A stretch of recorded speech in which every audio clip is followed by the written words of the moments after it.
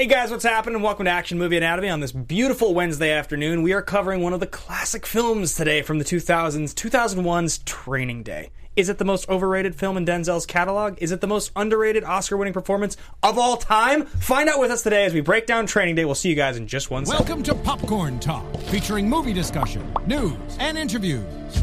Popcorn Talk. We talk movies. And now, here's Popcorn Talk's Action Movie Anatomy. Boom! Oh, shit! This is just sex right now. This is The Office. The beat will drop now. This is Action Movie Anatomy. For those of you on audio, we're dancing like jackasses. Neither of us can dance. This is Action Movie Anatomy, guys. Welcome to the show. This is Training Day.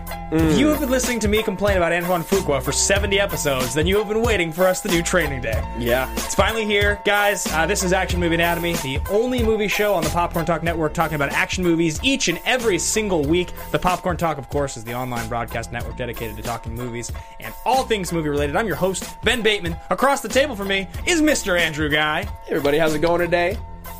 I get a slow clap. I get a golf slow clap. Yeah. Yeah. That's what you got. I'll take it. I'll take it. I am so excited to talk about this movie because I feel like this movie has like a half-life of a year, and it slowly just goes down every year in people's eyes of how good it actually is. This movie, to me, is sort of a hilarious example of, like, so we're the same age, which means this movie came out when we were 13 years old. Yeah. Talk about a movie that when you see this movie as a 13-year-old... It is the coolest thing. The coolest. This was the only movie that anybody in my school talked about the whole year. He won the Oscar, so we were all convinced... This album had literally come out the year before. Yeah, and it's a great album. I know every word to every song on this album to this day. Yep. To this day. You guys want me to just play this on repeat the whole show? Yeah. Got Mr. Stephen Lemieux in the booth, the executive producer of the Popcorn Talk Network. Stephen, how you doing today, buddy? I'm pretty good. I just want to listen to the song like all day. It's a good one. This song, whenever it comes on, I'm very excited. I still think it's great. It's excellent. I remember the music video distinctly. Distinctly. Yeah, I do. Oh, I mean, yeah, obviously. Yeah, it was a huge one. Guys, if you want to follow along with the show or either of us, you can find me at Ben Bateman Media. You can find the show at AMA Podcast. And you can find me at Andrew Guy, all on Twitter. And we have been getting wonderful, wonderful feedback. In fact, Stephen or Andrew, don't let me forget to reference, we were written up in a blog this last week. One of our fans shouted us out. I just read the post last night, her 10 favorite movie podcasts, and she wrote a paragraph about each one, and we were one of them. Yeah. She, chronicled our show in her review. I was just blown away. It was incredibly accurate, except for she said that one of the guys does good impersonations, which I really think, if you watch the show carefully, I think both of us actually do pretty great impersonations, but... That is neither here nor there. That was an excellent review. And I'd like to find the shout out and give it before the end of the show. So, guys, today's movie is Training Day. We do action movies on this show. The action movies we cover adhere to 4 basic rules, aside from the sort of arbitrary rule of being made after 1981, which is kind of like a half rule. Mm-hmm. Rule number 1, the hero always plays by his own rules. Yeah, well, it's really tough because in this situation, the hero does play by his own rules because the hero is Ethan Hawke. So we can just move right on to the next one. Rule number 2, the villain and the hero are always the smartest people in the room. This is where I think we slip a little bit. I don't actually think that Ethan Hawke is the smartest person in the room. I think he is the most noble, just person in the room. And through that, he succeeds, not through his intelligence. Yeah, but in the end, he outsmarts the big bad guy. He does, and he gets the win. So I think to that end, I think he is. Because who is smarter than him as a hero in the movie? No one. Denzel is smarter than him as a villain, I think. So they're the two smartest. Yeah, exactly. The movie is driven by a police, military, political, or mercenary figure. That is rule number 3, and they're both police officers. This is like a movie built for it. And rule number 4, there is at least one explosion. Is there an explosion in this movie? Is there an explosion? I don't think so. His apartment doesn't explode. The car doesn't explode when it's shot. No, there's some gunfights. Maybe there is no explosion in this film. Shotguns. I don't think there's anything that blows up in this movie. I really don't think. That seems like it would turn this into more of an action movie than it is. Yeah. It's a little closer to a drama in most parts. Yeah, no, there is no explosion in this film. And guys, if we're wrong, please get at us in the live chat. But yes... It has gunfights, though, so it's definitely an action movie. Yes, it does have gunfights.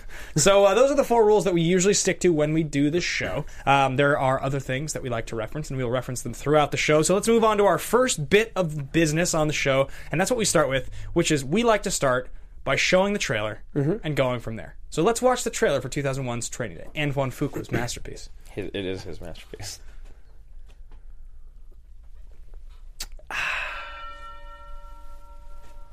I got excited when I turned it on last night. Training Day? Yeah, I did. 'Cause I hadn't watched it since The next theaters. 24 hours, Ooh, this is definitely an 01 trailer. Yes, it you'll is. learn about the streets, As a slave. about the choices that will force a dedicated cop over the edge. All in the name of good. There's not one moment where you think he's a dedicated cop. In the next 24 hours, the only thing more dangerous than the line being crossed It's crossing the line. It's your chance to give you a little taste of reality. You think you can handle it? is the cop who has crossed it. I will do anything you want me to do. Will you? Let's see. Smoke this crack right here. Smoke this crack. If I was a dealer, you'd be dead by now. And rap superstar. Yes. Judges have handed out over 15,000 man Cypress years of Hill? Yeah. incarceration time This was off of based their on big my album that year. They investigation. had like their comeback album, kind of. Today, and today only, to show me who and what you're made of. You hear me? The last thing I think they put out that was relevant at all. That's what I'm talking about. Oh, yeah. First day on the job, you hit a $3 million seizure. $4 million. No. We're not racking up arrests today. You let him go. What more you want? I want justice, right? Is that I not mean, justice? That's street justice. What's wrong with street justice? Oh, what? Just let the animals wipe themselves out. God willing. You can't be like this. Open your eyes. Can't you see? Police, we got a search warrant. This is not a good trailer. Bad trailer. That's Macy Gray. Did you know that? Yes, I did. You think I'm crazy, right? We communicate and talk to me. Say it. Say it. They could have just used Denzel being sweet so much more effectively in this trailer. Absolutely. A lot of things on these streets, boy. Good things and bad things, too. There's some profoundly evil people walking the streets freely right now. I'm the police. King Kong ain't got nothing on me. And like you go from nothing to the best line in the movie, Yeah. you know, never know. or you know what people. Yeah. It's gonna have to be a nice day, huh? It'll get darker. Guarantee you that. That is an awful trailer. It should have started with them sitting in the coffee shop and him being like, "Tell me a story." yeah, right? You know, and going right into that, and then like hit real quick, him like clipping his guns together, and then you're kind of like, "Wait, what's the deal with this guy?" And then they get Yeah. in the car. Should have been much more about just the two of their relationship. Yeah, definitely. That's a bad trailer. Yeah. But a good movie, or is it? We will continue moving through the show, guys. So let's start off with our big, bold thought about the film. We like to start the show off with this called thesis statement. So thesis statement is that thing, you're watching a movie, you really believe something about it to be absolutely the truest, boldest sort of like, this is that thing that you really think about, you cling to. It's a point you want to make when you talk about the movie. It Yeah. should be almost like rooted in hyperbole. That point that you want to make to the guy at the party when you're 2 drinks deep and he brings up your movie that you love talking about, the thing you go to, that's your thesis statement. Yeah, if you could say only one thing in a drunken debate at a party about this film, this is what you would say. You want to like drop the mic after this. Yeah. And I'm going to jump in with mine first, and I'm going to say that I think we have both very good thesis statements this week. Training Day is to the 2000s what Scarface is to the 1980s. Now, the similarities are outrageous. Two of your favorite directors.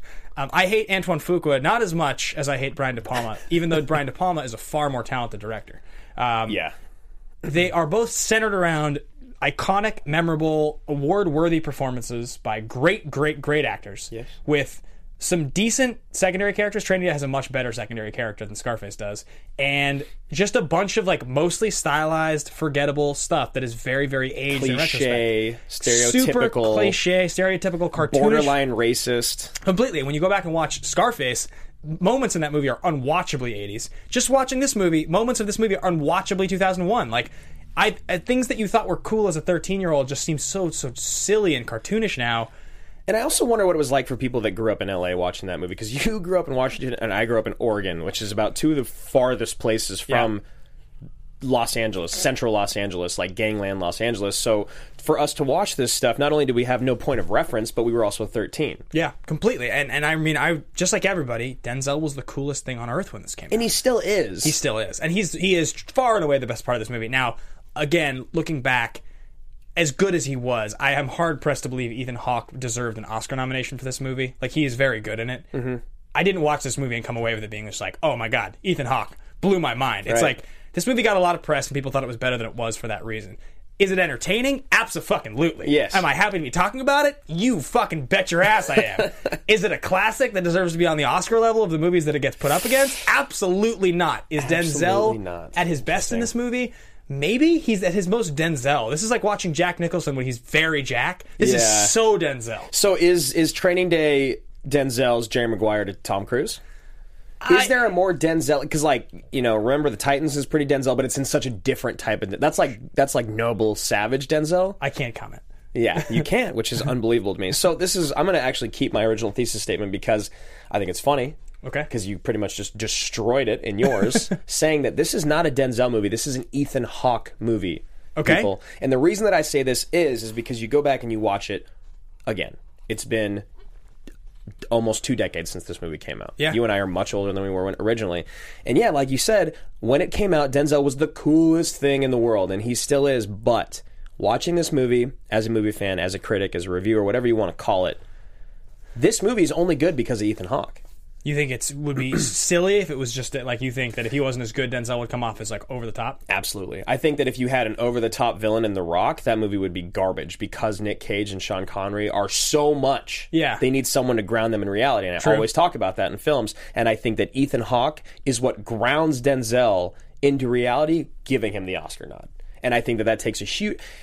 I can't even imagine how hard it is to sit there and carry a scene with Denzel Washington. To try to carry it myself is almost impossible, but try to match his level seems just like the most intimidating thing in the world, especially playing that character. Yeah, well, I mean, and that's the part of it, like, when you're watching this movie, almost from the first frame, and this was the most interesting part I found. Even now, it's almost uncomfortable, the early scenes. They kind of make your skin crawl a little bit, because it's like... They're just long. They're these long scenes where like Denzel's like clearly such a villain, and and Ethan Hawke is like such a little bitch. Boy Scout, yeah. Oh, and bitch. like whatever verbiage you want to use. At the beginning, he just is like so soft, and like when he's like talking to him about his like having sex with his wife, it's just like really kind of uncomfortable. See, I like all that stuff. I think it's like when he sits down in the cafe or the diner, and he's like he's just like.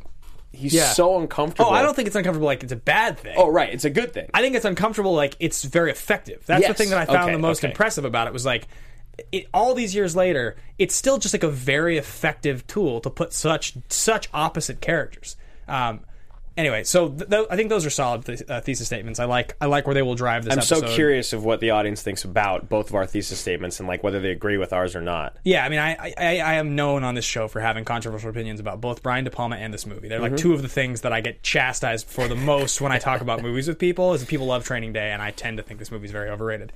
However, as I said, I'm very excited to talk about it today. Yes, let's move right along. To Fist Bump Moment. Fist Bump Moment is that moment in the movie, guys, when you're watching something happens, you're just like, fucking sweet. You look around, you're like, this is great. I get to watch the rest of this movie. Are you guys seeing this right now? This is so awesome. And for me, I had two, but the one that really jumped out at me, and we talked before the show, and it was just clearly the moment. It's the same. We have the same fist pump moment. Yeah, it's the scene where they leave the diner. Which, by the way, is a diner that's used in like 5 different movies. Do you see that? Yeah, it's used in a lot of movies. It's called the Quality Cafe. It's the same diner used in Gone in 60 Seconds when he goes to meet his mom before he's going to save Kip. No, it's the same diner used in Seven when Morgan Freeman and Gwyneth Paltrow sit down. There was 2 other relevant examples that I wrote down as well, but I was surprised. It's just the same location. And it totally makes sense if you think about those locations. It feels like the same diner. Yeah, absolutely. So it's when they're leaving the diner, and they're walking up to the car, and what does Ethan Hawke say? He's like, you didn't get this from the motor pool. Yeah, Denzel's like, snatch that menu off the windshield for me. And he's like, okay, and they sit down in the car, and he's like, this definitely isn't from the motor pool.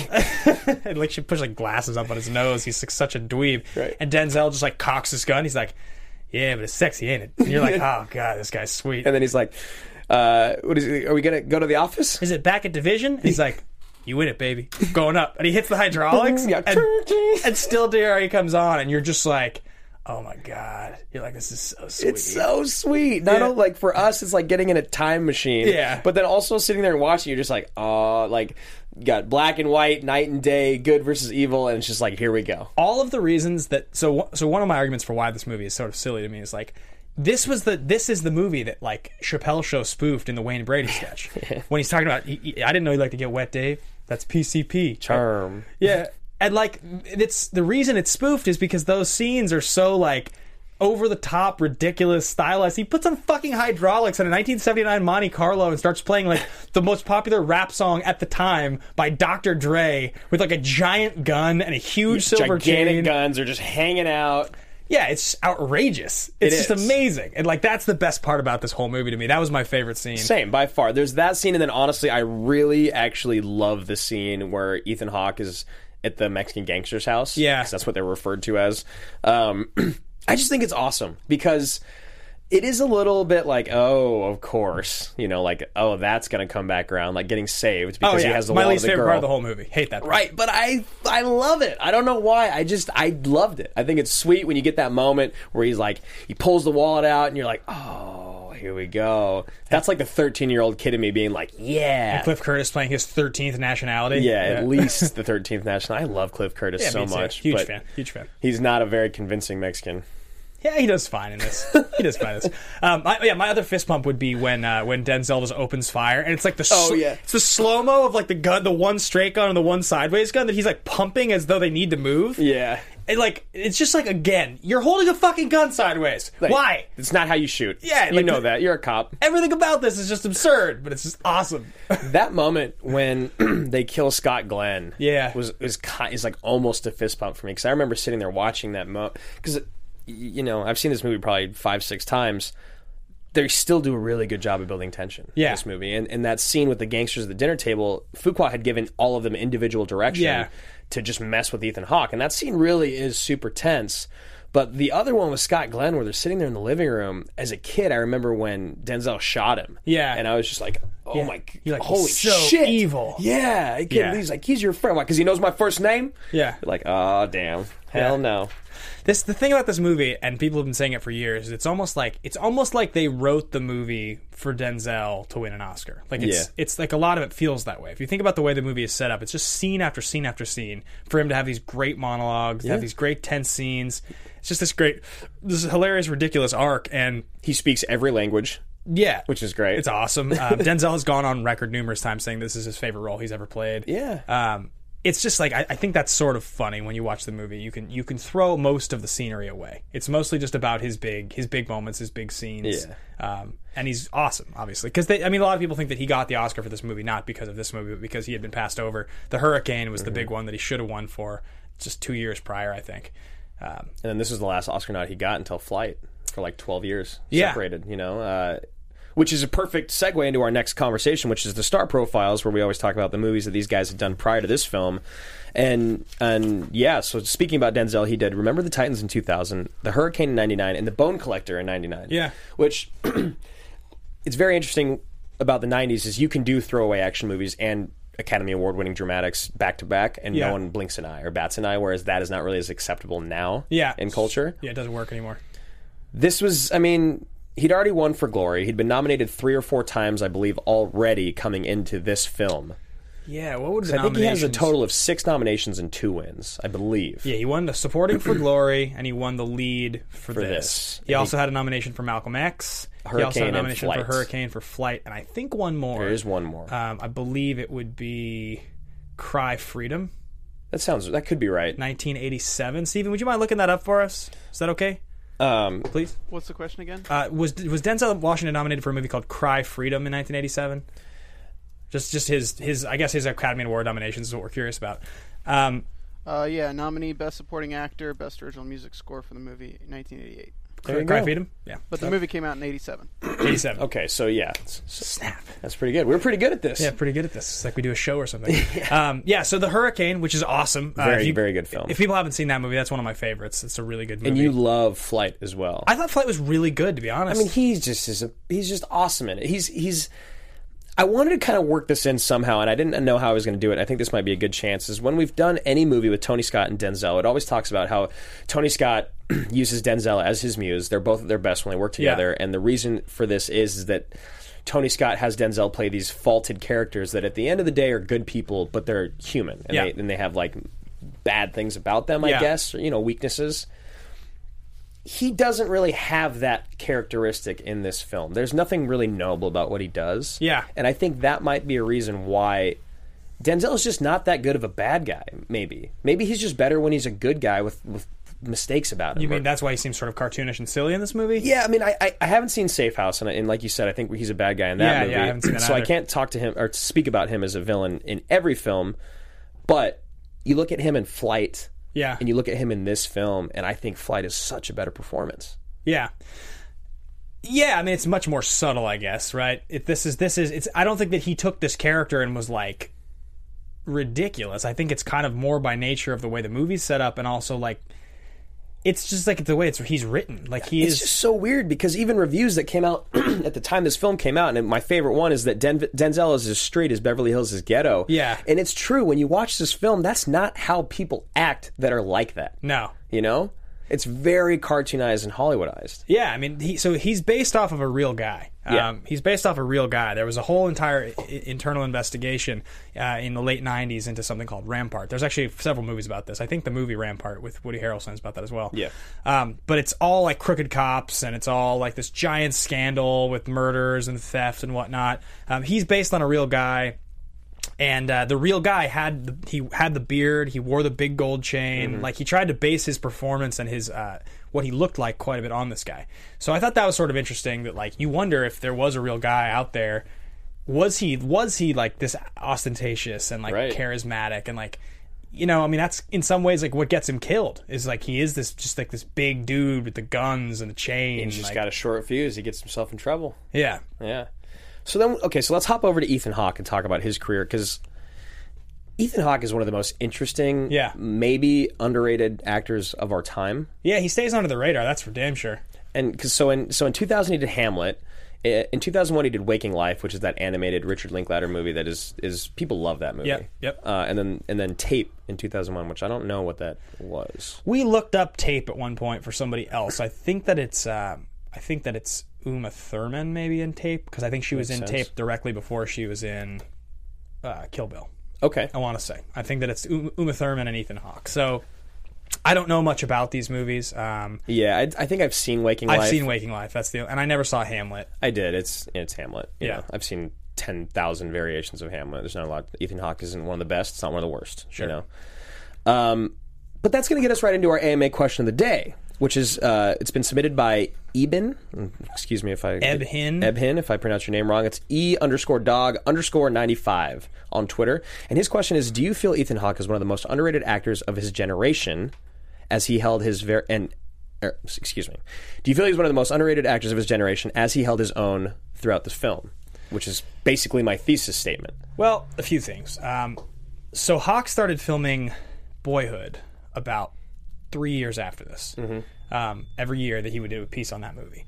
Boyhood, to me, is the one, when I saw it, that I was like, this guy is just a fucking boss. You love that movie. I thought that movie was great. Yeah. Like, I think that movie's just great. I think Ethan Hawke is a really, really solid actor. I think he is very underrated. He's never been a guy that I think of as like a leading man that I would like really want to watch as a leading man in a movie, but he Yeah. is a perfect supporting character. This is one of his better performances. When I said that earlier, it's not that I didn't think he did a great job. It's more like it doesn't stand out to me as the kind of role that gets nominated for supporting actor, I guess. Yeah. It's very subtle. It's like, If that performance was in a different movie without Denzel opposite him, Yeah. it would have just completely been washed over. yeah, exactly. Yeah. It got a lot of attention because Denzel, everybody's like, oh, it's the new David Ayer movie starring Denzel. You have to see it. He's got this big crazy performance as a crooked cop. You have to watch this movie because he had Right. been passed over for the Oscar. He was full on gunning for awards at that point. You look at the trajectory of his career over the next 5-6 years. We doesn't talked about this a care lot. anymore. Yeah. He literally wins for this movie, and then like his run, Man on Fire is like 03. Then it's like Out of Time. It's John Q. It's Antoine Fisher. It's The Book of Eli.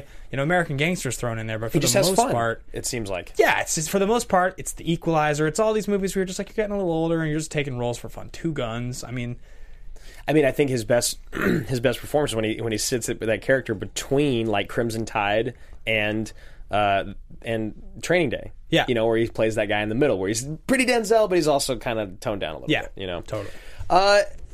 Do I feel Ethan Hawke is one of the most underrated? And guys, just to let you know, there was a lot of really, really great questions. I just felt like a lot of them were going to get touched on throughout the episode. A lot of them were about Denzel performance stuff. Yeah, and whether this movie's underrated or overrated and all that. And I figured we'd answer all of it throughout the show. This is the only one that I thought we might not touch on a lot. And it's such a tough question to answer because he does a lot of movies that are really bad. And in those movies, he's not very good in them. Yep. And like you said, he's a very good supporting character. So, yes, I think he is one of the most underrated actors of this generation because he does a good job and he fills great roles and he's got turned in great performances. But at the other side of that, I think he could also have just been completely forgotten about and just not worked at all over the last 16 years and no one would have cared. You know, like that type of thing. Yeah. So I think he's slightly underrated, but I think he's also had a fantastic run and that he should be very pleased with where he's at in Hollywood. Because he does not have that leading man charisma that we talk about. Yeah, he's unfortunately. He's definitely missing a quality that would vault him up into A-list. He's been one of those guys where by name recognition at this point in body of work, he's sort of A-list. Yeah, for sure. But by like the roles you'd put him in, he's not really A-list. He's sort of more B. I mean, here's a great question, guys. How many of you would be so excited to hear about a brand new Ethan Hawke movie? You know, starring Ethan Hawke, directed by James Cameron or something. Yeah. I wouldn't, you know. Yeah. Okay, well, let's move right on. Thank you again, Eben, for your question, and we're going to get right on to production development. Let's talk about your boy David Ayer here before we get you into Anton. All right, so here you go. I got a question for you. When this movie came out, it was the first one where it was like, okay, crooked cop, bunch of like Hispanic gangsters in Los Angeles, and a bunch of drama that goes with the police department. And the Russians are involved, as always. That was the first time I had seen this plot line, and I'm going to name some movies for you. Okay, you got Training Day. Mm-hmm. You got Harsh Times. Mm-hmm. You got Street Kings. End of Watch. Dark Blue. I'm so glad you said Street Kings. Yeah. I'm trying to think if I'm forgetting any. Those I'll name those 5 for now. What was Mean Streets? Was that one? Like, oh, that's classic. Yeah, That's Scorsese. Yeah. That's a shame that I just guess said what those 5 movies have in common. Please tell me. Every single one of them is written or directed by David Ayer. Every single one. Yes, I love it. Okay, so just to let everyone know, before the show, Ben's like, you know what David Ayer's written? Because this week Ben did writer and director, and I did producers and the other stuff. And I was like, no. He's like, you know what? I'm just going to wait for it on the show. I'm going to tell you. And I'd completely forgotten about that moment until right now. Are you kidding me? All 5. That is unfucking real. Unbelievable. They're like this. It's like watching the same movie and caricatures and stereotypes and all these things where you're like, this movie's pretty close to being awesome, but it also has this sort of laughable quality of like really like cartoonish villains. And they're all Dark Blue. I would strike from the record a little because I think Dark Blue is doesn't quite deal with the same parts of LA as much. Right. But the other 4, Street Kings, Harsh Times, Training Day, and End of Watch, they're like the same fucking movie. I'm so glad you said Street Kings. It makes me so happy. He wrote originally. He was like a script doctor guy who worked on Fast and the Furious as a script doctor. He was in the Navy, and he took some of his like naval stuff that he learned while serving, and he was a script doctor on U-571. He did a draft of that movie, the submarine movie with Bon Jovi, and then after those films, he wrote the first draft of Training Day in '95, and he ended up finishing it once he got the inspiration with all the news with the Rampart investigations. Oh, right. At the time, there was a unit called CRASH, an acronym for something like Community Resources Against something hoodlums or something. That's what it stands for. And it was basically like an on-the-street, really at the lowest level, dealing with gangs in Los Angeles. Every department had a CRASH unit. So a lot of the CRASH officers were corrupt. That's what the Rampart investigations were about. And the guy that Denzel plays, he's the guy that ended up turning state's evidence and outed most of these guys when they caught him. Okay. When they caught him, most of his testimony is what incriminated like 70 officers. Changed his name. Anyway, long story short, Changed his name to David Ayer. David Ayer got the inspiration to write this movie, and he is the only credited writer on the script. Yes.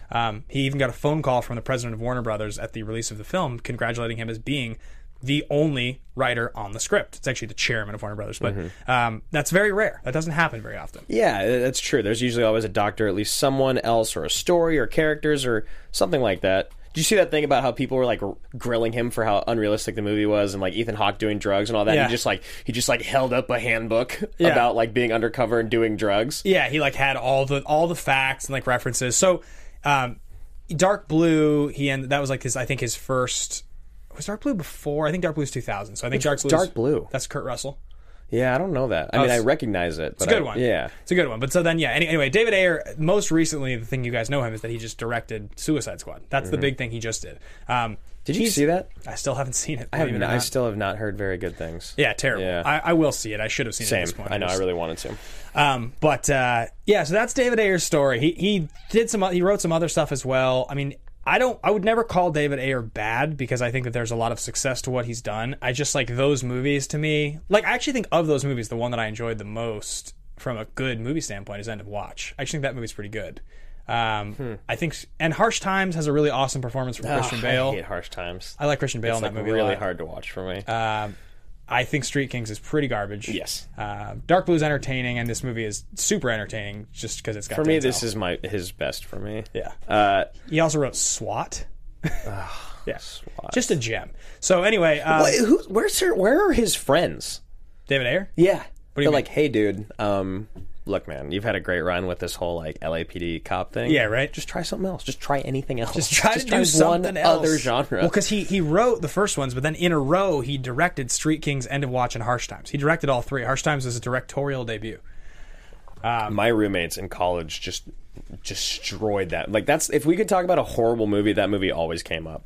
Harsh Times? Yeah. I don't know why. They just hated it so much. Okay, so I'm going to talk about the producers here a little bit. We got Jeffrey Silver and Bobby Newmeyer, who they're actually two halves of a production company that ended up forming. I'm still trying to get my voice back from the draft.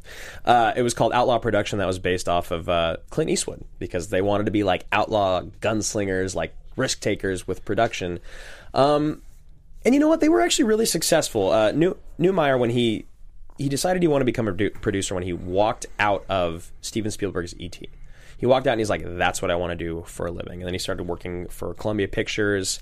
And then he became vice president of acquisitions there. And that's like right around the time that he started this production company with Jeffrey Silver. And they ended up working on a lot of movies together. They did like, the Santa Clauses, the Terminators, Salvation. They did, Silver did Edge of Tomorrow. Not with Newmeyer. Yeah, I figured you'd be pretty happy about that. But unfortunately, Bobby here, he passed away in 2005. He'd been having complications his whole life with asthma, and he was on set working on the film Breach, which was a part of their production company. And he was working out, and he had a heart attack, and he ended up passing away. But one thing that I actually really liked about him was that he was one of those guys, if you look at the movies that they did as a production company together, you would think that they're more just like trying to make money. They're not really like labor of love guys. But when he died, he was working on a film called Breach, like I said, and he was also working on Santa Claus 3 and Fat Girls, which I don't really know a lot about, other than that he had taken and liquidated basically all of his assets to pay for this movie. Fat Girls? Fat Girls. Huh. That no one has heard of, and I wanted to research it more, but I ran out of time. But he just kind of seemed like a cool dude. Like, if you go and you look at his whole filmography, he's just one of those guys, I think, he just did what he wanted to do. Sounds he just like wanted it, to make movies, and he stuck with franchises, and he just did the things that he wanted and that he thought would be successful. Maybe we'll do Fat Girls on here one day if it comes out. Yeah. Silver, on the other hand, he has produced over 30 films, grossing over $2.5 billion worldwide. He's still working now. He was the original producer of the first 2 seasons of The Wonder Years, which I thought was cool, and the pilot. And he is right now working on Ghost in the Shell, which is getting a lot of Ghost in the Shell, which is getting a lot of flack. Yeah. For putting Scarlett Johansson in the lead role, and the live-action Beauty and the Beast. Yep, which looks to be pretty sweet. And Ghost in the Shell will probably flop because it's a classic anime that people love, and it will probably be nothing like it. So yeah, and it's starring a white chick, which is just, unfortunately, you just can't do that anymore. Yeah, it's rough. So let's get to your boy, Antoine Fuqua. Okay, guys, if you watch or listen to the show, you know I've talked about Fuqua many times. It comes down to basically just this, and this is the movie that's the heart of all of it. Yes, Fuqua was a music video director in the 90s. Like, he directed music videos for like Prince, I think like Tony Braxton maybe, and sounds right. His first movie that he directed was The Replacement Killers. If you guys remember, it was that movie with Chow Yun-fat. It was like around the time it was being marketed to like American audiences as though it was like this cool action movie. I remember seeing trailers for it on VHS and in theaters, like The Replacement Killers. Like, it was this big. Chow Yun-fat was huge overseas, so this was. Have you seen it? I think I've seen it once. I saw Replacement Killers when I was a kid. Okay. Yeah, it's super unmemorable. I remember almost nothing about it. Right. But that was his first movie, and I believe his second movie is this. He may have one film in the order before he does Training Day that I'm forgetting, like a movie that I haven't seen before. But Training Day, I think in fact, I think he does. Training Day is his third movie. Okay. After Training Day, he got sort of hailed as this guy that was like, oh, he's this visionary director. He just understands character and action. And like, if he was just talked about as this guy that was like a great action director, like If he was talked about like Tony Scott. yeah, but even Tony Scott, I still think has like style points that he doesn't have. If he was talked about as just like one of those directors that like a name that you would see on like a bunch of straight to video Wesley Snipes movies, Right. Where like the movie's pretty entertaining, Or you know, even not even straight to video. Even like just throwaway action movies. The that Art of War. Yeah, things that do go to theaters, they don't make a lot of money, and they're kind of forgotten about. yeah, Like, if he makes movies in 30 years from now, what are they going to say? right. So the thing is, it's like Training Day comes out and it's all this Oscar buzz because of Denzel. If you look at the things that he follows it up with, it becomes much more clear the kind of director he actually is. Yeah. Okay, he made that terrible King Arthur movie with Clive Owen. He followed this movie up with Tears of the Sun with Bruce Willis, Willis, yep. 2003. He ended up making Shooter with Mark Wahlberg and Danny Glover. He made The Equalizer, which is fucking sweet, but it's it's just not a good movie. like a silly It's action sweet. movie. He made Southpaw? He made Southpaw, which was like an attempt at like a dramatic movie, but again, it was just like It was. I hated that movie. Magnificent Seven comes out very soon, and I feel like I'm forgetting one other movie in there. You're forgetting like one of the big ones in there, and yeah. Anyway, keep going. I'll look it up. Yeah, Steven, if you can actually throw the box office graphic up on the screen for us. Actually, it'll probably be in there. We've got all of the movies listed there in box office. He's got one other pretty major movie that I feel like training. Olympus Has Fallen. Oh, Olympus, yeah, which yeah, is yeah. totally and Brooklyn's Finest. Jesus, they're all like just like above average to entertaining drama action. Like every one of them. And like Training Day gets looped into this category like it's a good movie, but it's like it's just a very entertaining movie, much in the same way that fucking Shooter is entertaining or Equalizer is entertaining. Yeah, absolutely. Is that Bolt? Bait. Oh, Bait. Oh, okay. Bait was, I think, the movie that Jamie he Foxx? did. No, that's the one that he did before. I'm pretty sure that's the movie that he did before Training Day Okay. that I was forgetting. Gotcha. Yeah, 2000. This year before. Yeah, so he's not a good director. I mean, he's a. I know it's such a hard, It's such a hard thing designation to put into give to words someone. because he is a good director. And we're an action movie show, so like it's not that we don't appreciate him fully. Like he's directed more sweet movies we'll do on the show. Oh, absolutely. Than almost anyone on the whole show. We're gonna end up having done probably 5 of his movies by the end of this. Right. The only other people that are even in that conversation are like Tony Scott Yeah. and like James Cameron. There's like a few guys. Yeah, that's it. Like we will do 5 of his movies. And he's so good at what he does, but if he's always going to be known as the director of the Academy Award winning Training Day. That's what I was trying to get at earlier. Is if he's making movies in 30, 40 years from now, somehow he's like 100. That's what they'll still say. yeah. And I'm sick of it. Yeah, unless we get proved wrong and he directs something that's just like masterful. But that's what Southpaw was supposed to be. Yeah. Southpaw was supposed to be masterful. Yeah, it was supposed to be really good. So that is my appraisal of Antoine Fuqua. Now that we've done this movie, we've gotten it off our backs. Oh yeah, I forgot to read this part. We were talking about the script. Something I wanted to mention. Okay. The original ending of the script was Hoyt crashing the pad of Alonzo's girlfriend and finding his training officer in the middle of an orgy with 2 young women. Hoyt shows him the money that Smiley was supposed to deliver to the Russians and tells him that there's a crew of hitmen looking all over for him. Alonzo then commits suicide in front of Hoyt. Like, would it have been a better movie? I don't think so. I actually think that what would have made this movie the best movie ever would have been Hoyt dying in the bathtub. I think that would have been way better. I think if he had died in the bathtub and then Denzel had died and that's the movie. And But then no one would have stopped Denzel. Yeah, Denzel still like Because he had all the money to meet the Russians, but Hawk took it. So if Hawk dies in the tub, then he gets away.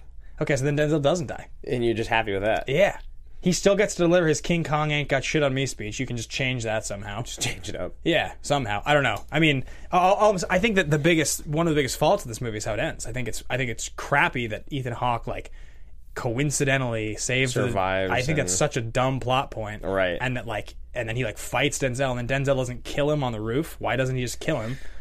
That's another one that doesn't make any sense. There's a couple. I mean, there's that. There's that weird thing. Like, so much of this movie is based off of Denzel playing Ethan Hawke as a fool. Yeah. But then there also is that thing, and I think if they played it up a little bit more, that the reason that Ethan Hawke wins is because Denzel is so endeared by Yeah. his Boy Scout, Boy Scout mentality Yeah. that it reminded him of being a kid, of being a rookie. Yeah. I think if they would have touched on that more, then the whole thing would have made a little more sense to why he didn't kill Ethan Hawke a couple times, numerous times. They're shooting at each other in the house. Look, dude, he just capped a guy sitting in a chair with a shotgun. Yeah. You can easily kill Ethan Hawke right there if you want to. You can. And all of them wanted him to. And they kept saying, he's like, no, he's got the look in his eye. You know, he's something special. He's something like... If there's no means to the patronizing and all that, then it just comes off as lame. Yeah. And, you know, Agreed. genuine. And also, Dr. Dre is not particularly convincing He is not a very good actor. as Smiley. All right, going to move right into critical and box office here. This was, what, his third most successful or something like that? Second? I think we had King Arthur as the number 1 worldwide, and I think this looked like this was 4. So this was produced by Warner Brothers. It was only $45 million to make, which makes sense. They didn't have anything crazy going on. It opened October 5th in 2000. It made $76 million domestically, $28 worldwide for a Toast Grodel? What is going on with me today? A total gross of $104.5 million, and it opened at number 1 at $22.5 million. It's got a 7.7 from IMDb, which is... I think it is a little high, actually. I think when you said 7.1 or 7.2, that feels more correct. Yeah, I would have just guessed like just over 7. I mean, it's reflected in the Rotten Tomatoes at 72 and 69 for Top Critics All Critics. It does reflect our audience at 89. It does, which makes sense. I do find it kind of fascinating that worldwide this movie only made 104 million. It's just that same conversation we keep having about Denzel movies just not making money. It's weird. It really is, because we find overseas our superstars, they love Brad Pitt movies, they love Tom Cruise movies, you know. Yeah, why don't they love Denzel movies? It makes no sense. The dude's been famous my whole life. I mean, and they to some degree they do now more than they used to, which is why like Safe House and The Equalizer have played so well, is because their VOD audiences internationally have been great, and that's why they're getting sequels. I just don't understand why it's taken him so long and like moving into this weird part of his career to not bad movies, but not great movies. Yeah, I mean, I do think that he's like sort of like he is still capable because he's like 64 now or something. Gotta be 63. Like Denzel's still capable in my mind of like pulling off he's got 5 to 10 more years, I think, of being able to pull off characters in their like 50s. Yeah, like I think he can do it. And so I think there's a decent shot that Denzel will take one more crack at an Oscar role. I hope so. I hope that towards the end of that run of playing in his 50s that he embraces playing the older man too. Like, I mean, Morgan Freeman has been playing that character for like 30 years. Yeah. You know, that like, I mean, we always say the noble savage, but he's just always been, you know, older than Denzel. Yeah. I would love to see Denzel in his like 60s and 70s win an Oscar. Yeah. It would be so awesome. Yeah, and I mean, if he stays healthy, like he'll be able to really, really go after it for like another decade. Yeah, I'm sure he will.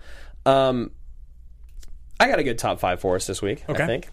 So you were just talking about the end of the movie and how you thought it should have been different, where I think the end of the movie is sweet. I love that like 2,000 bullets get put into Denzel Washington. Yeah. So I want to go with you. And he gets back up. And he gets back up. The top 5 villain deaths in movies covered on our show. Okay, I think we both have an easy number 1 there. I think we both do. It's got to be General Hummel. Hummel from The Rock. Oh, the slow-mo. It's been the greatest honor of my life to serve with you, General. But like you said, it's over. It's over. Yeah.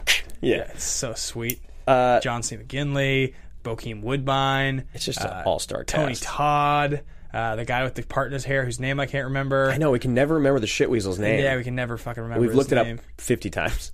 Wait. Spur... I was just saying Greg, Michael. Greg Spur something. He's just like, I mean, he's not watching, but if he was watching... All right. Spurlater. Greg Spurlater. Yeah, I believe that's his name. All right. All right, so what's your number 2? We don't have to go in any specific order on this. I'll go with my number 2 as Bodhi from Point Break. Oh, of course. I've been to every city in Mexico. Found an unclaimed piece of meat in Baja. Turned out to be Rosie. But I knew you wouldn't miss this, Bodhi. And then he cuffs him. Yep. And he's like, it's a once-in-a-lifetime opportunity, man. Look at it, Johnny. Look at it. It's a once-in-a-lifetime opportunity, man. Just like, let me get one wave before you take me. Just one wave, compadre. He's not coming back. There's cliffs on both sides. I'm not going to paddle to New Zealand. He's not coming back. When he just dies on the waves. 100-foot wave. 100-foot wave, man. Favorite movie of all time for a reason. I'm going to go with my favorite movie of all time for a reason.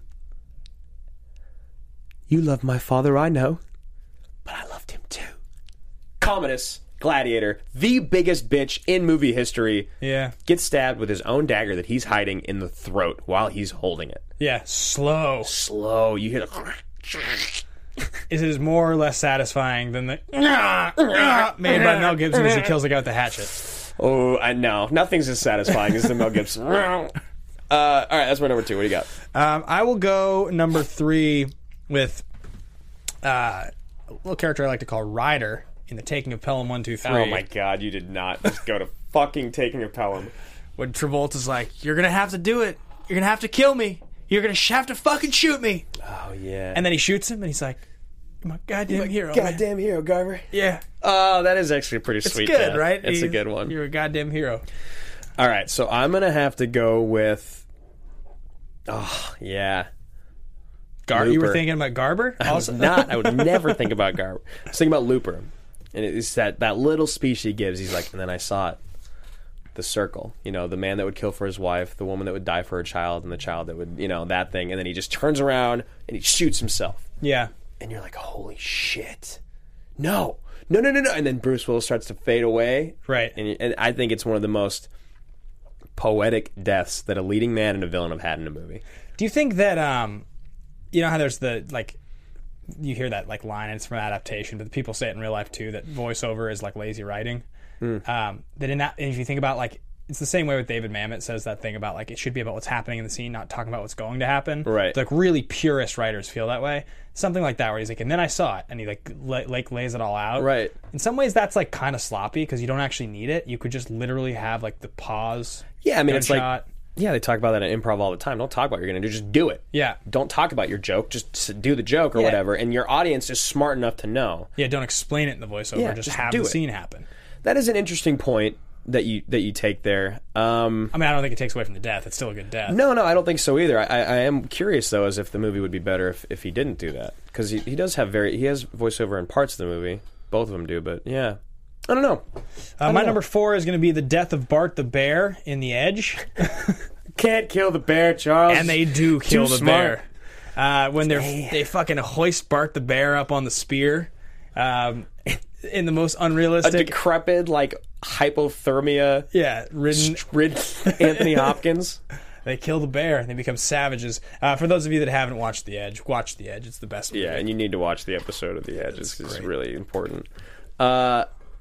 Next, I'm going to go Jeremy Renner in The Town. Oh, The Town. That's a good one. It's interesting because he's not really the bad guy, but he kind of is. Like, Right. John Hamm is more the bad guy, but he's the Gerard, Yeah. of that movie. So Jeremy Renner's like where all the negative parts come from.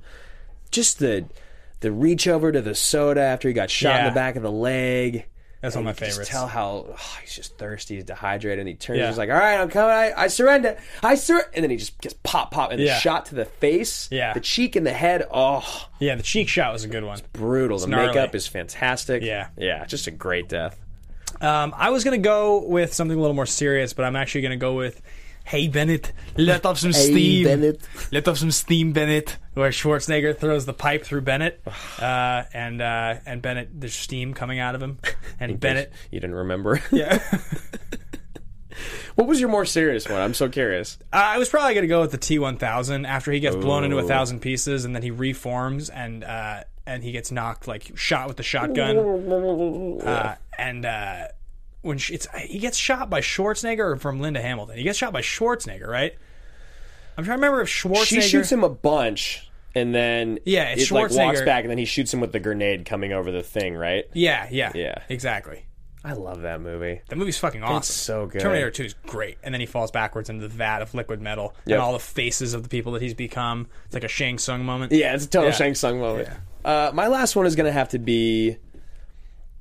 It's got to be Agent Smith from the original Yeah, The Matrix, because it's when really he good. goes in and like the things coming through his skin, and then the one that goes over his eyes, my favorite, and then he explodes. Yeah.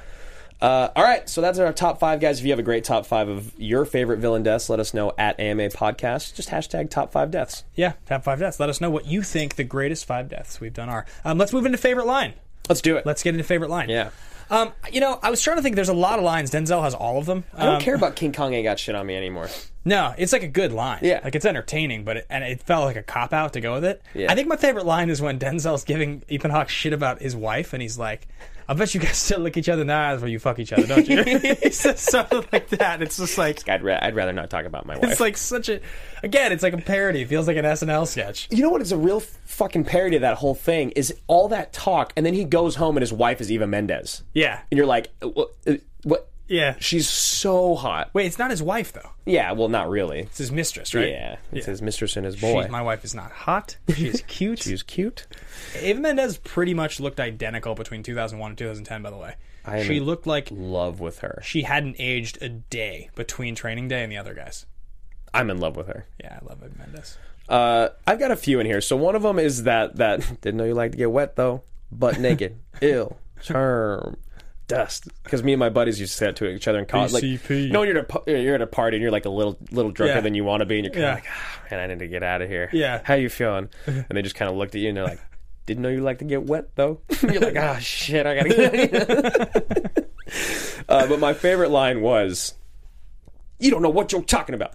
They built prisons because of me. Judges have given out over 15,000 man-years of incarceration time due to my investigations." Is it 15,000 or is it like 250,000 or something? 15,000 years, I'm pretty sure. I rewound it. Okay. Because I just love, because you hadn't really gotten a qualifier of like why he was such a badass. Yeah, right. But then you hear that real quick. They built prisons because of me. You're like, Yeah. all right, okay, Yeah. cool, here it is. Giving yourself your own qualifier. yeah, that's my favorite.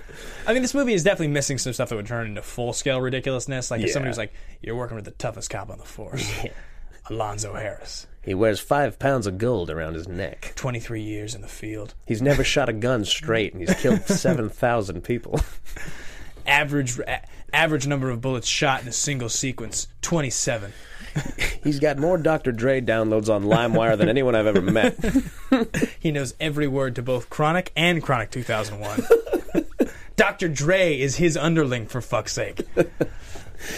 All right. I think that's a good segue into exactly what we're talking about next, which is our categories. Which three? Yeah, so there's 3 action movie categories, guys. If you listen to or watch the show, you know there are totally ridiculous movies like Con Air and Face Off that just fall apart because they're so silly. There are totally legitimate movies like The Fugitive, Terminator 2, where they're just really grounded with legitimate stuff, and they don't make you laugh unintentionally, and they're just very solid. Yeah. And then there are movies in the middle that are ridiculously legitimate, which are just sort of silly, and you laugh unintentionally at times, but ultimately they're held together by a really good performance or something about it really keeps you engaged. Those are like Yeah. The Rock or Point Break. Predator, Speed, those are great movies, yeah.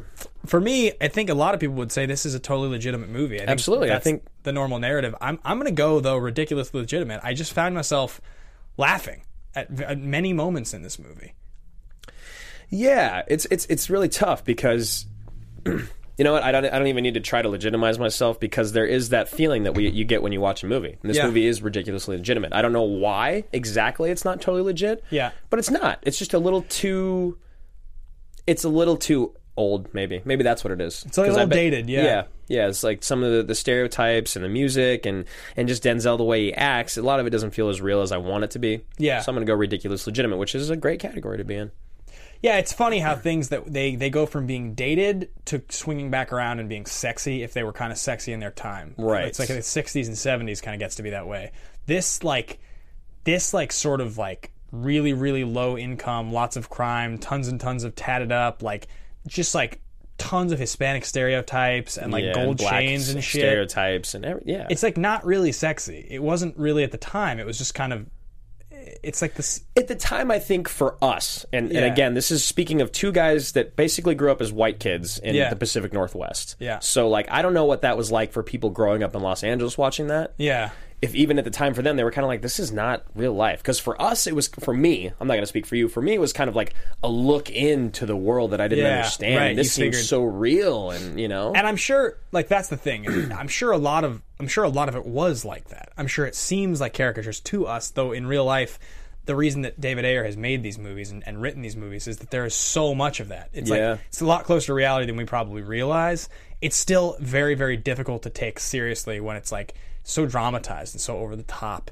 And so many of the extra characters, like the tertiary characters that end up all his guys. It's like what, Snoop Dogg, Dr. Dre. You have like, I mean, Scott Glenn is good, but then you have like the guys in his unit. It's the one Like a bad guy from The Mask. You got yeah, that Billy. guy- Billy, I was just admiring your cage. Yeah, from, Fits you pretty Con Air. good. Yeah, he's one of the guys. Like, there's so many characters like that where you're just like Macy Gray is in it. Like, No one likes her. so much of this movie feels like just like sort of like roll of your eyes, silly. Yeah, exactly. Yeah. You kind of roll your eyes a little bit. That's what it is.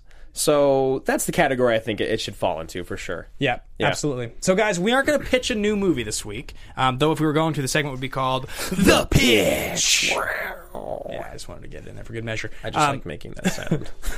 What you guys should do, though, is go find us on Twitter at AMA Podcast. We put up a poll from last week's episode. Last week we covered 5 to 10 minutes on 8 movies that we didn't think we could do on AMA, but we always wanted to talk about.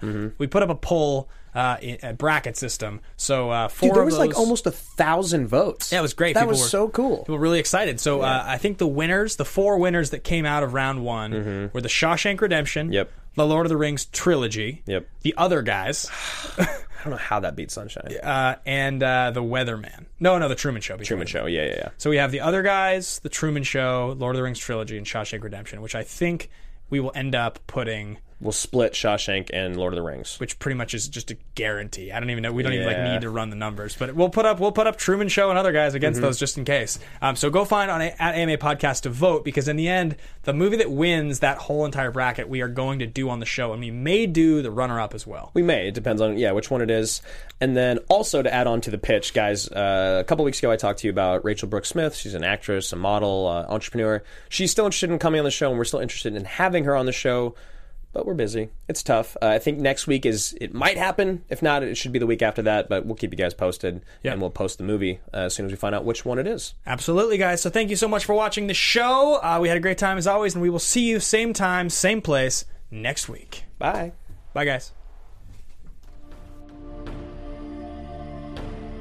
From producers Maria Menounos, Kevin Undergaro, Phil Svitek, and the entire Popcorn Talk Network, we would like to thank you for tuning in. For questions or comments, be sure to visit popcorntalk.com.